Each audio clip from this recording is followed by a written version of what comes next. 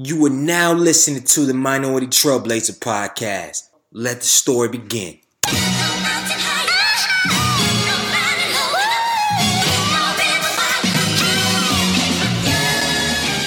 One time for the lovers, two times for the ladies, three times for the brothers, four times for the babies.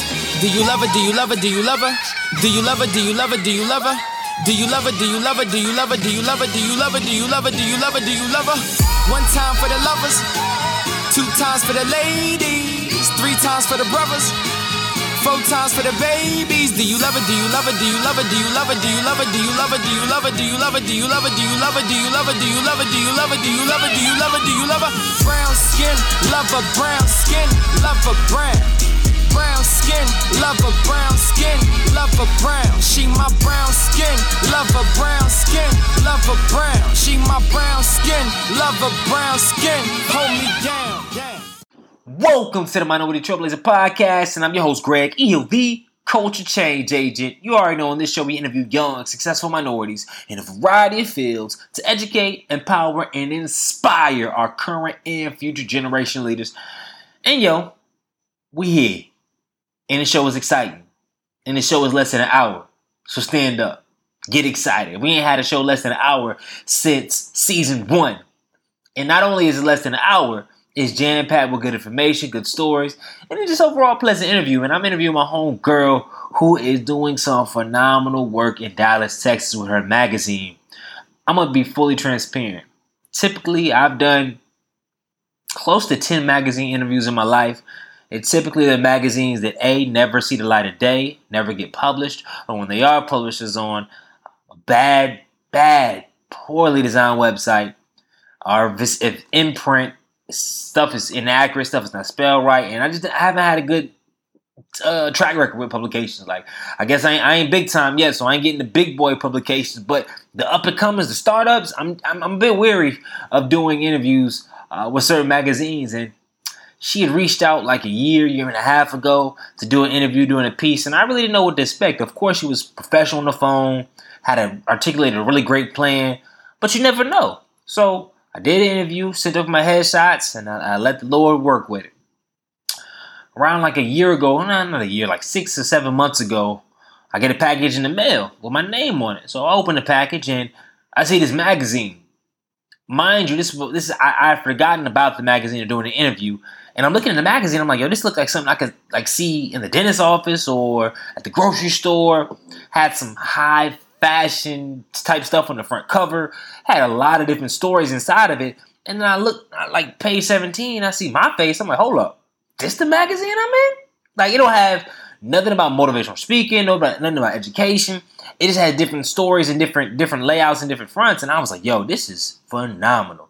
And I immediately said, I got to have her on a podcast because the work that she's done in the field that some would say is dying, and just the effort and amount of sure will that comes together, putting together a full magazine in less than 6 months. So I said, let me get her on this podcast to share her story, share everything about that process, and let me just profile her before she really blow up into the whole nother level. So let me get it right when she first started. And I know the audience is going to be able to get something from it, because anybody right now that's working on a big project, maybe a project in your head saying, I don't even know if I can even do this, if I'm cut for it, people keep telling you no, people keep dropping you out, all this other stuff, you can learn something from this interview.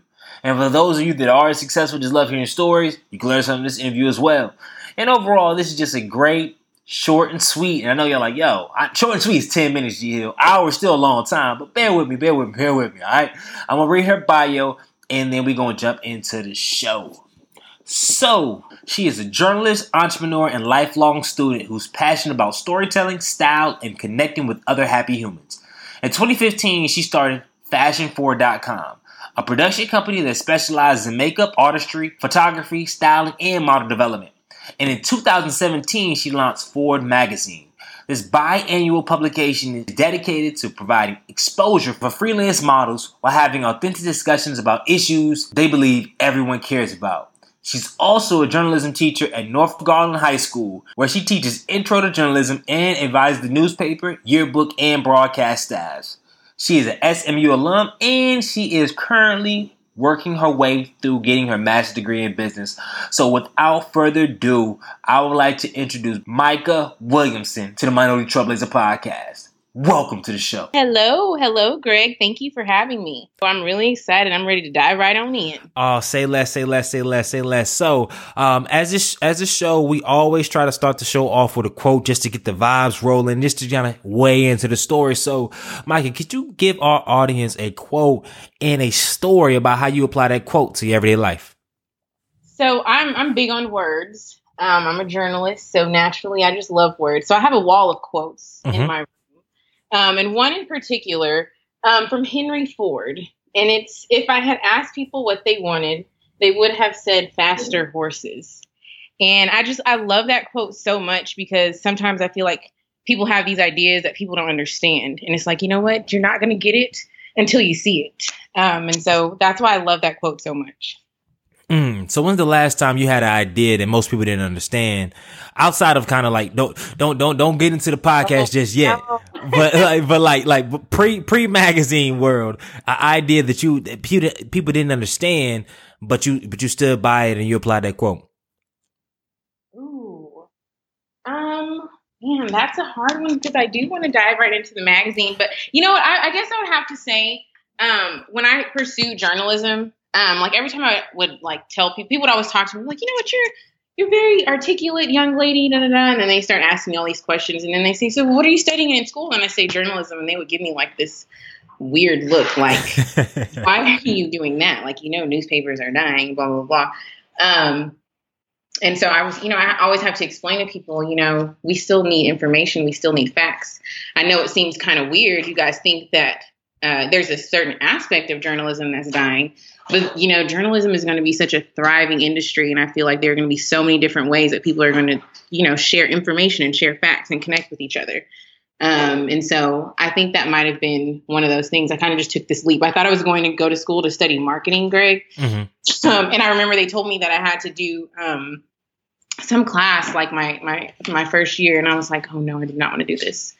And I met this lady. She was a producer from CBS. Wow. And we started talking. And I told her, I was like, you know what?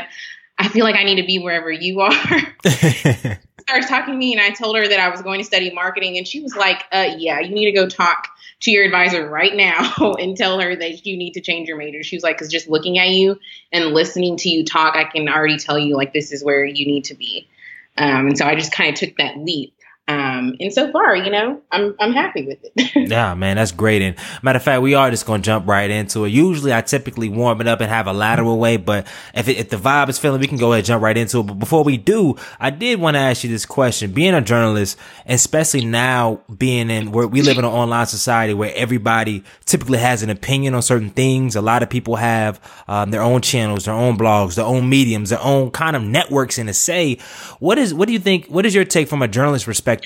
How things are rocking out, because sometimes people may not have all the facts or maybe misinterpreting wrong facts, and everybody can, and of course it's free America. Everybody can have their opinion, but if you've seen now, a lot of news gets carried as false. A lot of things get shown, and at times it can be very, very detrimental to the society, specifically a Black culture. So, what would you say? What's your take right now on journalism, and then people having their own networks and saying what they want? I mean, I definitely think it's important for, people to share their opinions. I love hearing people, who have different perspectives from myself. But what I do think starts to become dangerous is whenever we disagree on facts. Like the sky is blue, like we understand that, And then it's once people start to distort facts is where it gets really dangerous, But I definitely think, freedom of expression is important. I think people should have their own, take on certain things like, our government and, and certain things. But I definitely think we cannot discredit facts. What's true is true. But now we live we have the president of the United States and some things that, alternative facts and everything else. And there's no such thing. It's either true or it's not true. And even in journalism, when you see, you'll have an op-ed piece and it's labeled an op-ed piece. You have to let people know, like, this is just my opinion. I'm in no way stating that this is fact. And I think it's just important for us to make sure, there's a distinction between the two, because we have people that, there are some people that know how to vet certain things, but then we have people that just, take things at face value. And that's really dangerous. So we, as consumers of news, we have a responsibility to kind of vet certain things out. But we're all the watchdog now, so as people that are also spreading information, we have to be careful that we're not spreading things that are not factual. Yeah, you hit it on the head. So I know you mentioned the quote about people having ideas, and I know it's crazy. People said if we would get faster horses, and now we have all these cars and whatnot. But let's jump in right in, because you have a magazine that's really unique in a sense. Because like you said, most people would say, "Yo, why are you making a biannual magazine?" And magazines are going left and right. Essence gone. So many magazines. Herald Sun, I know that's my local newspaper. They're thinking about, actually, no, they've cut out paper altogether. They're just online. So you're actually going in a totally different direction. So can you share with our audience kind of what the magazine about, how it got started, and a little bit kind of just jump into that right now? Yeah, absolutely. So and it's also funny that you mentioned that, just as a side note, because I am a teacher, but our newspaper, we're the only print newspaper in the district too. So It's like I have that in that aspect, and then it's kind of like with the magazine too. But the reason that we jumped into the magazine is because we had a blog at first, which was kind of our digital storytelling platform. Mm-hmm. But it was very superficial. It was just something that we were like, okay, we have to post a blog every week, for it to be consistent. And so it was like, 3 lipsticks you should wear for the fall, or, celebrities and what they're wearing. And, to me, that just wasn't important. I felt like fashion has always been something that you should use, as something to express, how you feel about certain issues, or, how you feel about yourself, or how you're feeling, on a particular day. And so I wanted to do something a little bit more meaningful. So basically kind of took, some topics that we felt very strongly about and kind of synthesized them into these stories and kind of juxtaposed them with editorials that also highlighted, fashion and trends and, things that people love to see on Instagram and whatnot, things that look pretty. But the words that we shared, we wanted them to mean something. And so we jumped into this project, and it was very stressful. Mm-hmm. It was just a team of us girls, 3 girls. Well, actually it was 4 girls, and we actually lost someone along the way. And so that was, a big hurdle that we had to get over. So, but in 6 months we had produced this magazine and we launched it. And after the first one, we had gone through so much. We were like, man, we don't know if we want to do this again. And we literally had people telling us, like, you have to, like, Dallas needs something like this. Like, more people need to read something like this. And so we were like, okay. So, and I had asked the team, I was like, do you guys want to do this again? And they said, yeah. They said, as hard as it was, they said, for the first time, we actually felt like the work that we were doing meant something. Because we were actually getting out into our communities and, like, talking to people and sharing their stories. Man, and give the models that we work with an opportunity to just show, like, who they are. So it was just a really cool experience. And there's a lot to unpack there, because I want to backtrack a bit, because that's huge. First, when you had the idea, was it you're all 3 sitting in a room? When the one girl come to another saying you had the idea? Like when was the first moment that you had the idea? And then also too, yeah, go ahead. You actually just said, like, you hit the nail on the head. We were actually sitting in my bedroom, my whole team, and we were sitting there and talking about the blog, and I had all these notes, and I kept saying, why? Like, all my notes had, like, these things like question marks, like, why? Why are we doing this? Why? And so we just started talking, and one of the girls goes, we should do a magazine. And I looked at her and I was like, you're crazy. She's like, no, she was like, we should, let's do it.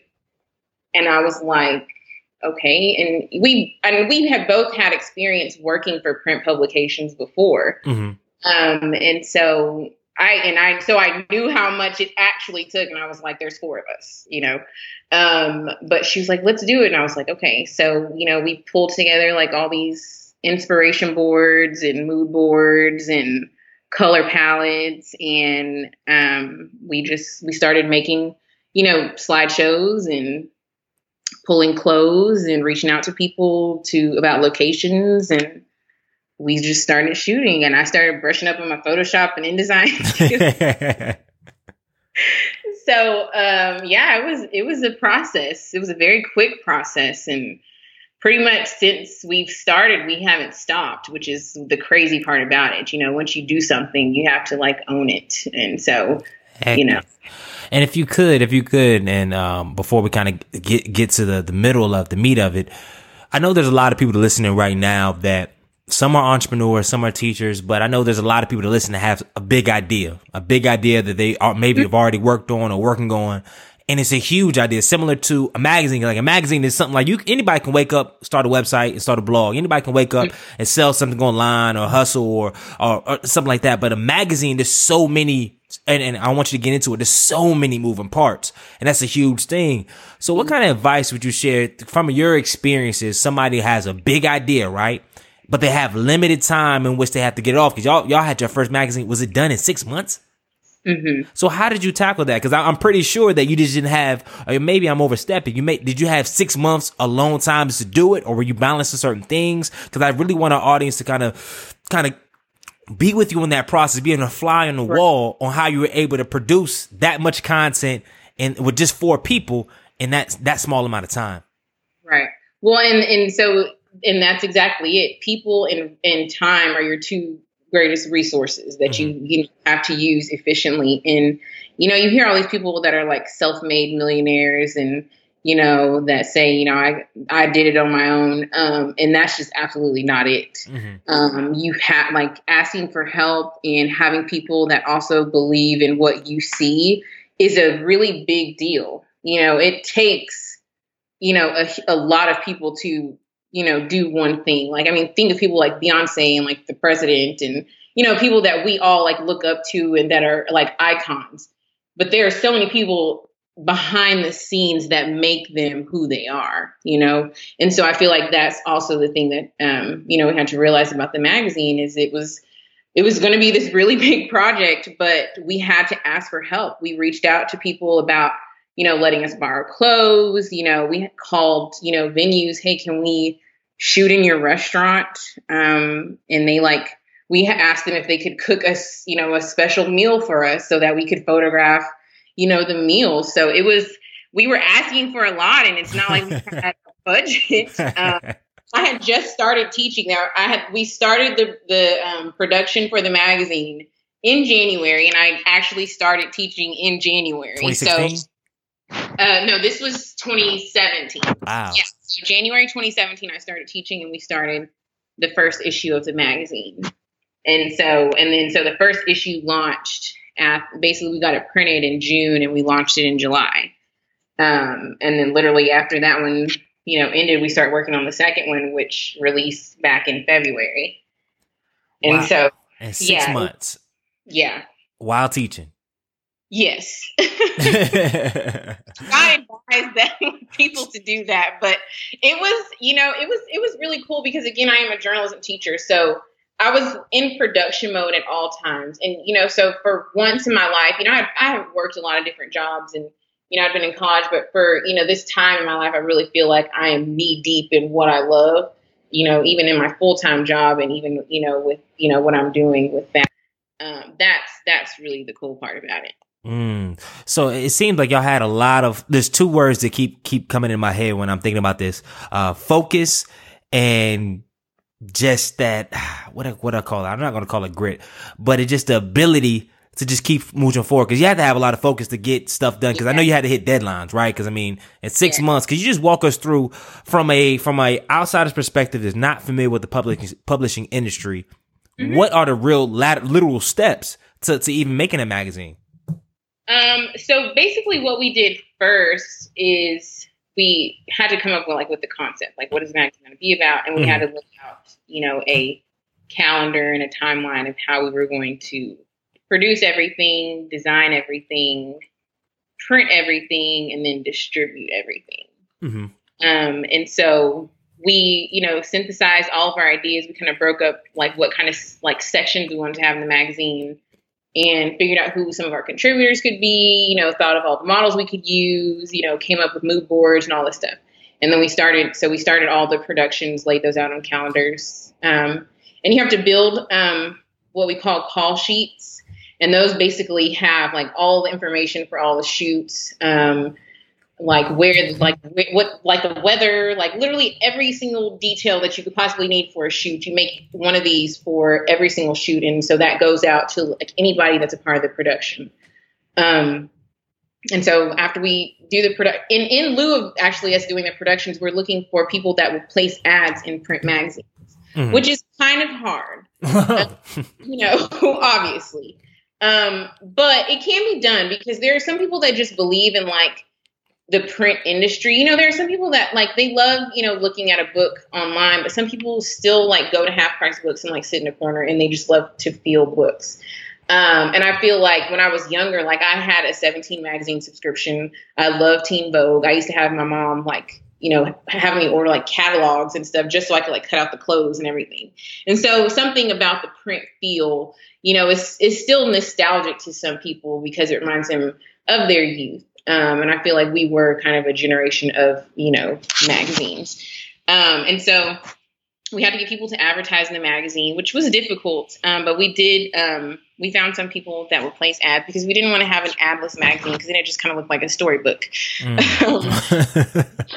I never thought about it like that. Like without ads, it's just, I feel what you're saying. Ads it's just kind of a book, which is not necessarily anything wrong with that, but we really wanted to come out strong, like an actual, legitimate publication. And so in lieu of us doing the productions, we're also looking for advertisers. And then as we're completing the productions, basically, my creative process, I always have to write things, sketch things, before I even touch anything digitally. And that's just how I have always worked. Like even in high school, when I took like graphics classes, I always drew everything out first. And so what I did is we laid out a page ladder and we allotted pages for all of the photo shoots and, ad placements and everything. And so then what I do is like I have at my house, my living room is not a living room. It's like our workspace. And so it's kind of like my little lab.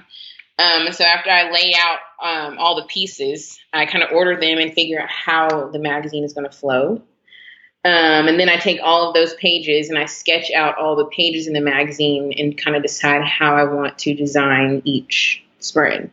And so for the first issue, there's not as many like advanced graphics and things like that. So if you see the second issue, you can obviously see that we had more people on the team for that. And we took a little bit more risks as far as I did with the graphics and text and that kind of thing. But that's a process in itself, like designing over, a couple dozen pages and copy editing a couple dozen pages, which is kind of like the last step right before you go to printing, is making sure all the color is right. Making sure there are no misspelled words, misspelled names, because once you misspell something in print, it's not like online where you can go on and fix it. It's forever.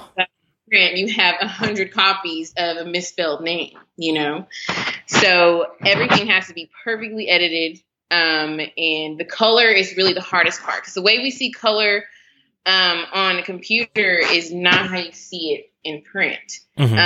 So basically you send off a proof and then they mail you the photos. And then if the photos on paper don't look right, then you basically go back through the design process and basically fix whatever doesn't look right on paper.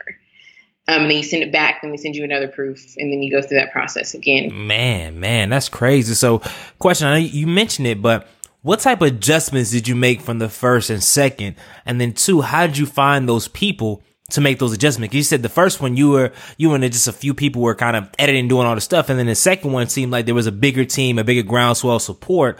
So how did you make those adjustments? And then how did you find those people to actually willing to help out? So, what you'll find, after you do something a couple of times. So the first time around, it was hard to find people because, we're telling people we're doing a magazine. They're like, oh yeah, you're doing a magazine. I'm like, that's pretty ambitious, But after the first issue, we had people reaching out to us. So it was much easier. People asked to be part of the design process. So I was like, yes. And so now even with the third issue, it's so much easier getting contributors when you can say, okay, here are 2 magazines that we produced. Take a look at them and let us know if you'd like to be a part of this. And so that definitely makes it easier as we continue to do it. But of course, like the first time around, we were telling people that we're doing a magazine, and it was just kind of like crickets. Yeah. But then you do it, and then it feels wonderful, and then people are like, "Oh snap!" And so then it kind of helped from that. So basically, for the second issue, people reached out to us, and we said yes, and we worked with them on the design process. And I mean, I'm usually like pretty hands on with it. So I still was, but it was felt so much better to be able to like delegate certain things sometimes, and which can be hard to do when you're used to having your hands on so many things. But after a while, it's like you have to kind of compartmentalize certain things so that you can be more efficient. So that was nice to be able to do the second time around. Man, that makes a lot of sense. And with that being said, how did you stay focused on the vision, on the day-to-day part of the vision originally when you had this is the first time you're doing it, right? So it's the first time you're doing it. And sometimes, especially because I know there were situations where stuff didn't go right. People said no, people fell off. And how did you maintain your focus and your vision when it's like, there's no proving? Because when you're in a corporate America, when you're in certain jobs and positions, you have a blueprint. You have no blueprint on this magazine. You have no so when those times come, and this is a open question because I know a lot of people, even outside of business, struggle with this. Specifically, people in the creative space where there's really no defined ladder, and then there's a lot of day-to-day stuff they have to do to get there. How'd you stay focused and optimistic and positive? I will say that one of my favorite things to be is underestimated. I really thrive off, and I don't know if that's a bad thing, but I thrive off of people telling me no, and I've always been that way, because I just feel like we should just believe in each other a little bit more, believe in ourselves a little bit more. So, I mean, even just like getting the funding for the magazine, we had ads, but at the end of the day, like we bootstrapped some funds, of our own, we were just like, okay, we're not eating out for a week or something, but we're going to print this magazine, if we only order, like 100 copies or whatever, we're going to get it printed. And so I think every time something bad happened, that really just kind of, fueled me a little bit more to, make sure that we were successful. And so I really think that that's really what kind of kept me going because, we had people quit and, we had some people like agree to certain things and they would pull out last minute or, if models cancel on you or if a shoot has to be rescheduled, like, there are certain things. I think we lost a memory card for the first. Oh my God. That's like, yeah, we had all like there. Sometimes I say my life would be a reality show. I'd watch it, but there was just so many. I just said we are going to keep, because really at one point we were like, can we do this for real?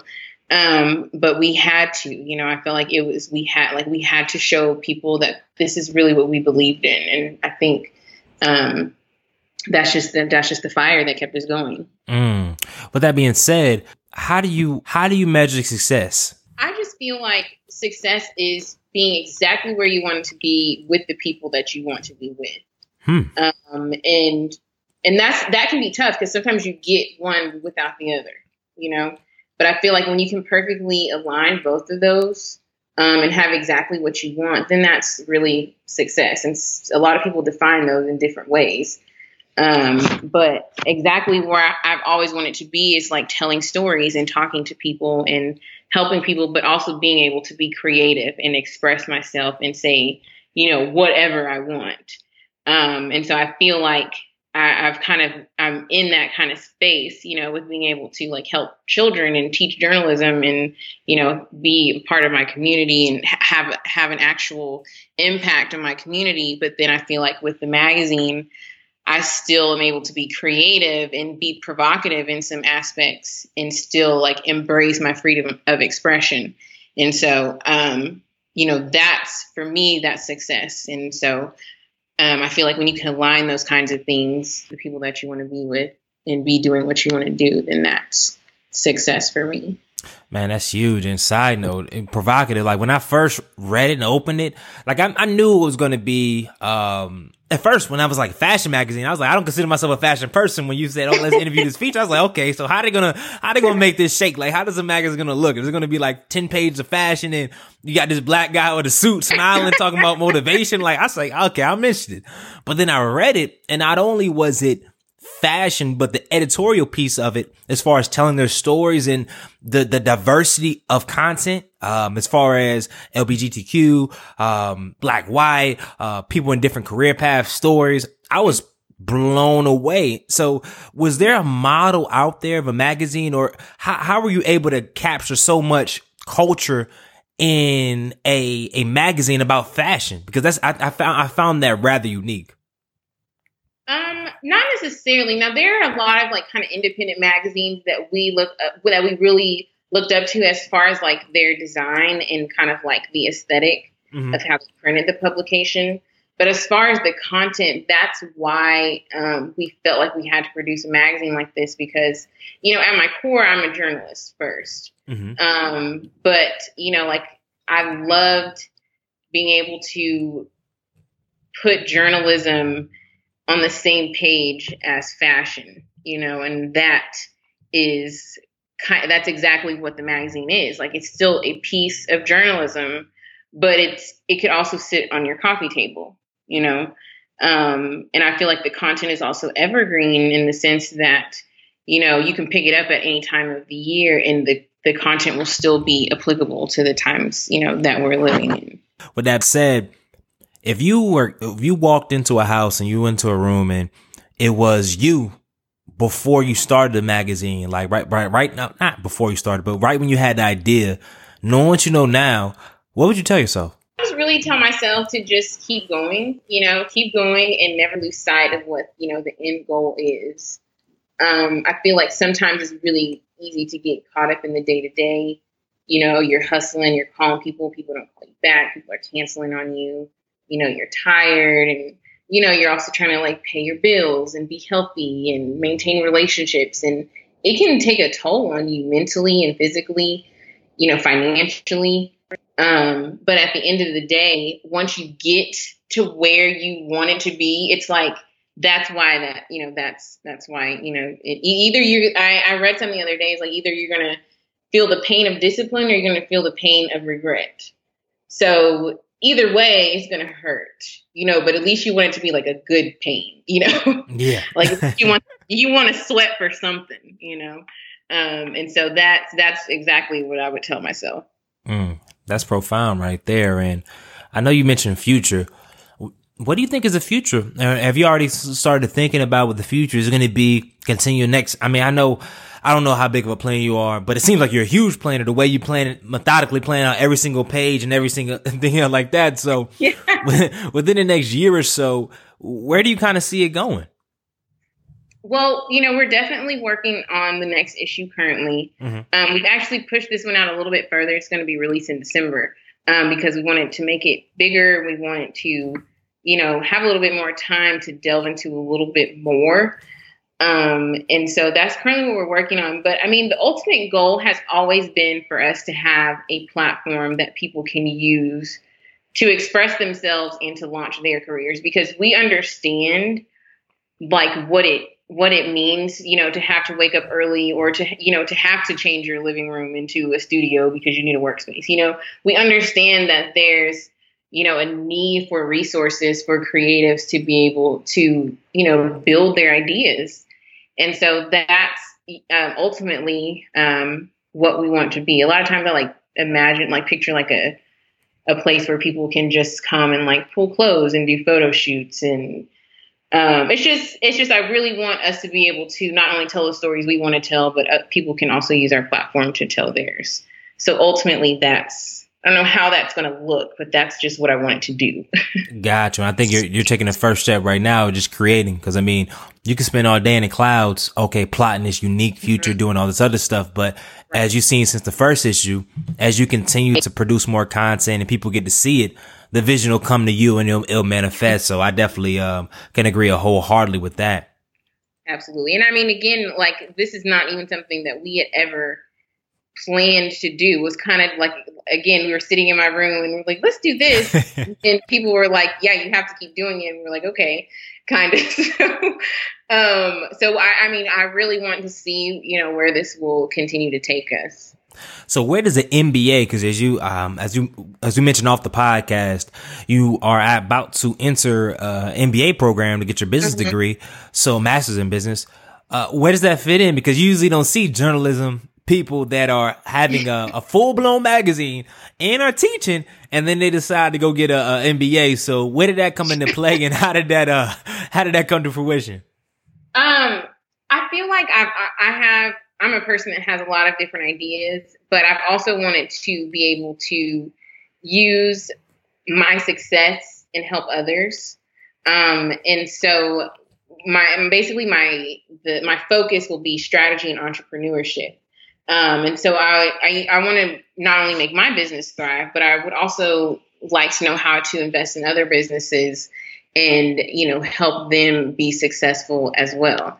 And I just also, you know, eventually I want to have a family and I want to be able to have things to give my children and to, you know, pass on, you know, for generations for them to be able to, you know, invest and also have options with their future. So I try to think really long term with a lot of the moves that I make. And so that's kind of why I decided to make that move. So, and that's huge. And also too, what would you say, because right now you're currently a teacher, how do you think that has added, what would you say you've been learning from this experience and how it's been adding and helping you and actually your business endeavor as well? Well, definitely seeing the next generation of thinkers is just very interesting. The way that teenagers, you know, think now because of the phenomenon that is the internet. Yeah. It is absolutely just incredible. So just to put this into perspective, like, so you can understand how young my students are. I was talking to them. We were going over the history of broadcasting. So we went over significant TV events that were covered, had significant coverage on TV. And so one of them was like the JFK assassination. And, you know, some of them they knew about it, but they didn't really know a lot of the facts. And then we talked about 9/11. And so all of my students, for them, 9/11 is actually now officially history because none of them were born when 9/11 happened. And so they don't even really know, you know, what happened. They know kind of some details, but for them, it's just like, oh, there were some buildings that collapsed in New York. Like, and I kid you not, I gave a final exam and several of them like wrote that, you know, like wow. And so, you know, just to, you know, kind of see how their minds work, you know, they just don't work this. And it's not really a huge age difference between myself and my students. I'm 24. And so my oldest students are like 17, 18. So it's about a 6-year difference, at the most, maybe 10. But still, because I really do feel like because of the internet, they have access to so much information. But because they have so much access to information, they don't necessarily know what's right and what's wrong, you know, and they're just constantly seeing things that, you know, can't necessarily be perceived as reality. You know, they might be like idolizing the wrong people. Mm-hmm. So just seeing the next generation of thinkers is interesting. But it has also helped me, you know, with modeling my business, like, okay, so this is how the next generation is going to work. So I should kind of forecast. Yeah. But I will say it's interesting just connecting with them. I mean, they're hilarious. Oh, yeah. And I have a ton of fun with them. And I feel like because I teach journalism, you know, I can talk to them about real things. And just kind of give you an idea of what my students look like. Majority of my students are Hispanic. And so, as you can imagine, with the current presidency and several of the things that are happening with immigration policies and, what's being covered in the media, a lot of times I used our lessons to talk about those things because I actually have children, in my room that are scared and families that are scared. So it's just very, it can be rewarding, but can also be tough sometimes. But it's also, like I said, it's cool to be able to connect with them about real life issues. Yeah, that's huge. And with that being said, do you ever get, this is a better question because sometimes I know I get a lot of people, they come on the show and they're like, man, I got this full-time job, but I know if I had more time, I'll be able to do X, Y, and Z. I can't wait to do X, Y, and Z. Do you ever get discouraged? Not discouraged. I don't know if that's the right word, but do you ever think, man, if I could just devote my full time experience and focus to my magazine, things would be different? Or do you like having that constant, push with the students and just that real life experience with the students and then being able to after school focus on the magazine? Right. Long term with me going to school and everything, I would like to eventually, I still want to be teaching, but I would probably like to be a professor long term. And I would like to be able to kind of, use my influence as someone with experience in, business and in fashion to be able to kind of impart that knowledge to students at the university level, and kind of help them, hone in on their ideas and their skills. Because fashion and business is a huge industry, but I don't feel like there are a lot of like academic resources for students.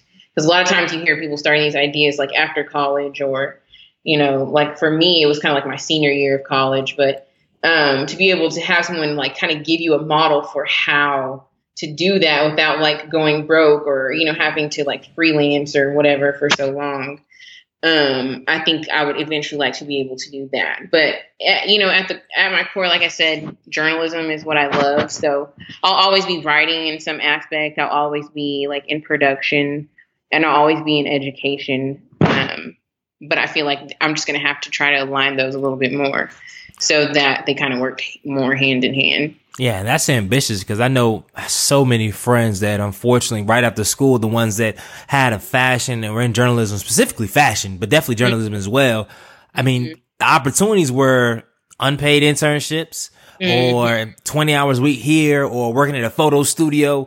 And it's like, I'm talking about, in my opinion, even though I may not have the best eye for fashion, I'm talking about genius level design talent, genius level, or they could have cultivated and worked in the craft to become genius level. And soon they became disillusioned after a couple of years. Not all of them, but a lot of them did.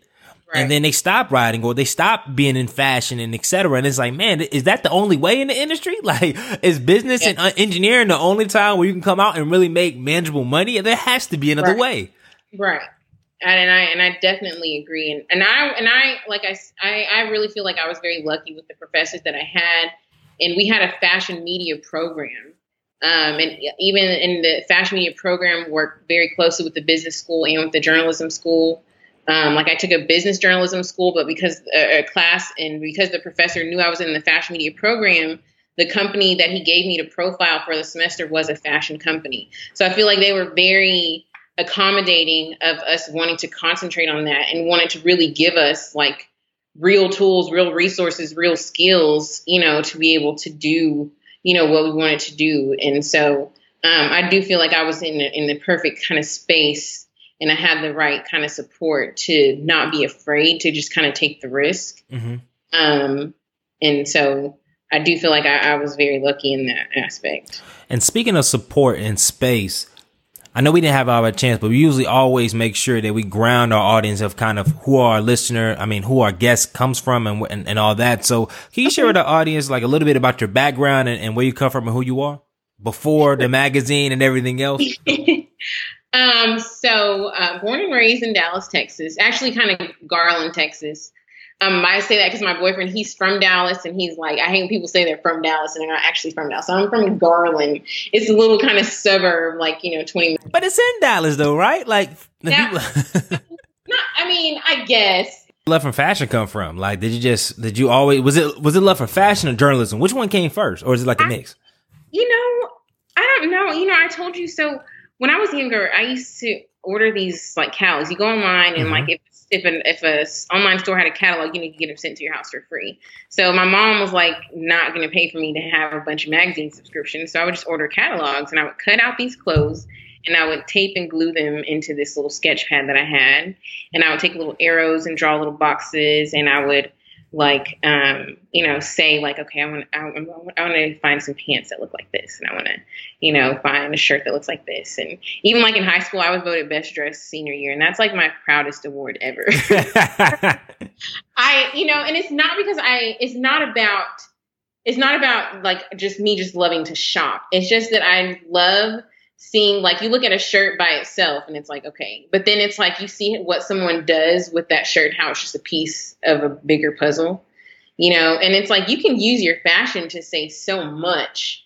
You think about, people wear all black, for mourning, or all black, like Black Panthers wore all black, or, there's a certain attire for certain things. Like fashion is really important and it infiltrates so many aspects of our lives. And I think you can use it to talk about politics and you can use it to talk about diversity and sex. And there's just so many different ways to interpret it. And that's what I love about it. And I think that's what I also love about journalism is I'm not confined to one thing. I'm just out getting a story and talking to people and connecting with people. And so it allows me to, be open to so many different things and so many different people. And I think they really just kind of go hand in hand. I don't know if I really fell in love with one first. I think they kind of just married each other and I like fell into the, I was a love child. So, I think that's how that happened. man. As we're getting closer to an end, I would be remiss if I didn't ask. I always try to ask my guest about the future. And, when it's all said and done, how do you want to be remembered? Well, and I hate to get morbid so fast. I just want to be remembered as someone who genuinely cared about people.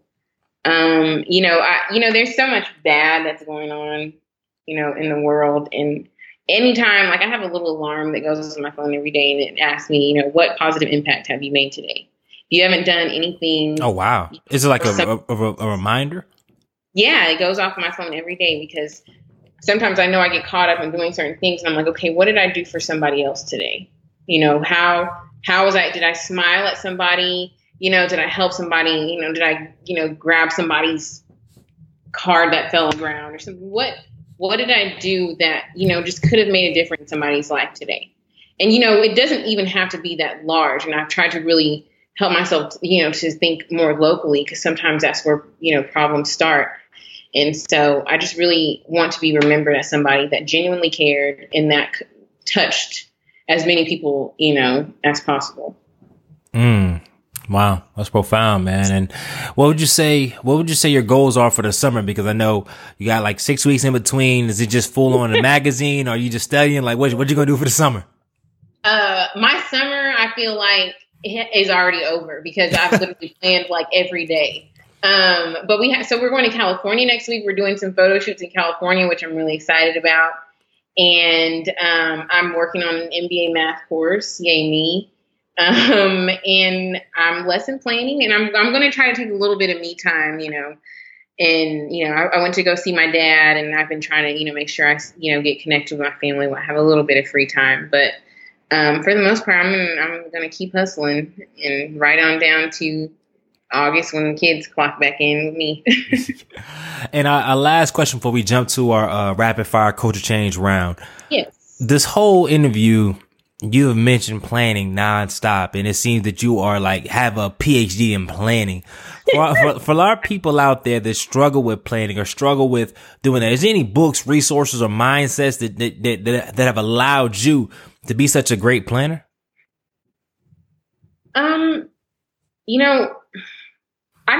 I would just say what works for me per se, but I've really had to get in sync with my team. We keep everything logged into, our Google calendars synced up. And I write everything down. I have multiple calendars. I have a dry erase calendar in my room. I have my physical calendar, my book that I keep in my bag. And then I have my calendar on my phone and on my computer. And sometimes there's a repeat of everything, but I feel like for you to reach your goals, you have to have them in front of you at all times in some way. And so for me, to make sure that I'm always keeping my eyes on the prize and not forgetting about anything or anybody, I just always make sure it's documented somewhere. And so there are like apps that you can use, but the best thing is to just figure out what's best for you. Like I said, I love to write everything down. So I have like my actual planner that I write everything in, but I also have to make sure I'm communicating with my team. So it's best to know yourself and to cover your bases and to just keep, what's important in front of you at all times. Say no more. Say no more. That was perfect. And it's like, yeah, you're only 24 years old. Like, shoot, I can't wait to see in 5-10 years if it's that kind of diligence. I didn't really get hip to the planning board till I was like 26, 27. I mean, I plan, but it's different between planning and then planning with intention and realizing priorities. Right. Because teaching will do that to your life. So. Yes, it will. Our culture change round was 5. I asked 5 rapid fire questions. You give me 5. If you can, rapid fire answers. You ready? All right. Okay. What's the best piece of advice that you have never received? That I have never received. Ooh. Don't go out with him. I'm just gonna leave that there. I'm just gonna leave that. That's a new quote right there. I got a daily text quote. I'm have to add that in there. That's funny. If you could add one habit and take away one habit, what would they be? So my takeaway habit would be Netflix, and that's like a new habit. How is Netflix a new habit? Because I've never been a binge watcher or a TV person. My parents never let me have TV in my room, but I like Netflix just has these good shows, and it's like I finish one and then I find another, and so and I'm like, before I know it, I've watched like 3 episodes, and I'm like, oh my gosh. So definitely that would be a habit that I wish I could take away. And then what did you say? A habit that you could add? That I could add. Ooh, working out. Yeah. It's very inconsistent. I try to do like a little something every day, but sometimes I have a gym membership and everything, and I can't tell you. I probably went like last month. What? How the planner of planners of planners going, like, workout is all about just planning and executing, or just find somebody else to hold you accountable.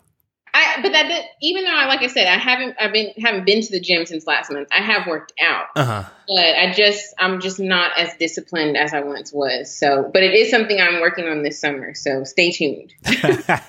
I'll be looking for an article about that in the next magazine. It can be like a full spread. It can be, I don't know how you can I might make up a word, artisticalize that, but if you can, I'm looking forward to your not transformation. That's drastic, but that's drastic. But updates on that. Yeah, maybe my transformation in mindset. Yeah, I need to just be a little bit more disciplined. What is your biggest fear? Oh, dude. Gosh. I don't want to be so morbid, but like my biggest fear is me dying before accomplishing everything that I wanted to do. But that is probably the biggest fear. Yeah. So I always live like there's no tomorrow. Like I really try to, life can be really short. And so I just always am trying to like seize the day. So that kind of got dark for a second, but that's, really kind of, you want to leave a good legacy. Yeah. And time is, and I'm telling you, once you get 25, I'm telling you, time just starts just running. Just I know. Like I tell everybody, days used to be forever when you're growing up. Like middle school, I was like, the day would never end. It would never be 3:00. It's always 11:40. I'm like, bruh, there's always 15 minutes before lunch. I don't get it. Yeah. But I read this book called The Happiness Project, and one of the things she said was, as you get older, the days are long, but the years are short. And so, it's one of those things, time kind of starts to change, feel a little bit different once you get older. But, you don't want to let a year go by and be like, dang, I didn't even, do such and such. So. And I think that's probably more tuned. And I think you slowly hit on it with the children, the students. Is it like I think it's a mindset thing. It has to be a mindset thing. Yeah. Absolutely. And then the last question, the culture change round, is if you were the president of the United States, what's the first thing you would do? Make Juneteenth a national holiday. Amen. Amen. Yes. That would be appropriate since it's today. Yeah, because we got if Independence Day is a national holiday, then Juneteenth got to be a holiday. Yep. I actually read something today that said it is state recognized or observed in 45 states. I call everybody a culture change agent that comes on this show, and you definitely fit the bill. And this last question, this is outside of the rapid fire, but this last question is an important question I've asked every single person of the 80 going on 90 people that's been on this show over the last 3 years, this question. And if you could change one thing about society, most specifically our African American culture, what would it be and why? I guess as a people, I would just want us to make sure that we protect each other and, that we keep our minds open, to change. But then also for everyone else, the same thing, to protect each other and to keep, their minds open, to people that are different from them. A lot of times, especially like we have grandparents sometimes that have certain views and, it's like as we start to get older, say stuff like that, but then, outside of the community, we also have the same thing. There are people whose, families might believe a certain way or have certain, views or racist views, and their children are starting to see like, hey, that's, you can't say stuff like that. Like that's wrong. And so I feel like those are kind of some of the things that we need to change on both sides. We need to be more open and we need to protect each other because at the end of the day, we all bleed red. So I think it's just important for us to recognize the humanity in everybody, regardless of whatever differences we have, at the end of the day, life is life. So I think we just need to kind of recognize that a little bit more about each other. I think with the internet, we can kind of dehumanize certain people because we can't see them or feel them. But, in reality, it's real. Like everybody has feelings and everybody has somebody that cares about them. So I just think we need more of that. Couldn't have said it better myself. That's a phenomenal way to close out the interview. Before we depart, can you share with our audience social media handles where we can find more information at, and also, too, how we can support the magazine? Absolutely. So our website is Fash in Forward. So it's Fash, the letter N, forward.com. And you can follow us at fash.in on Instagram. You can follow me at Myca in the Making on Instagram and everything else. Same thing as well.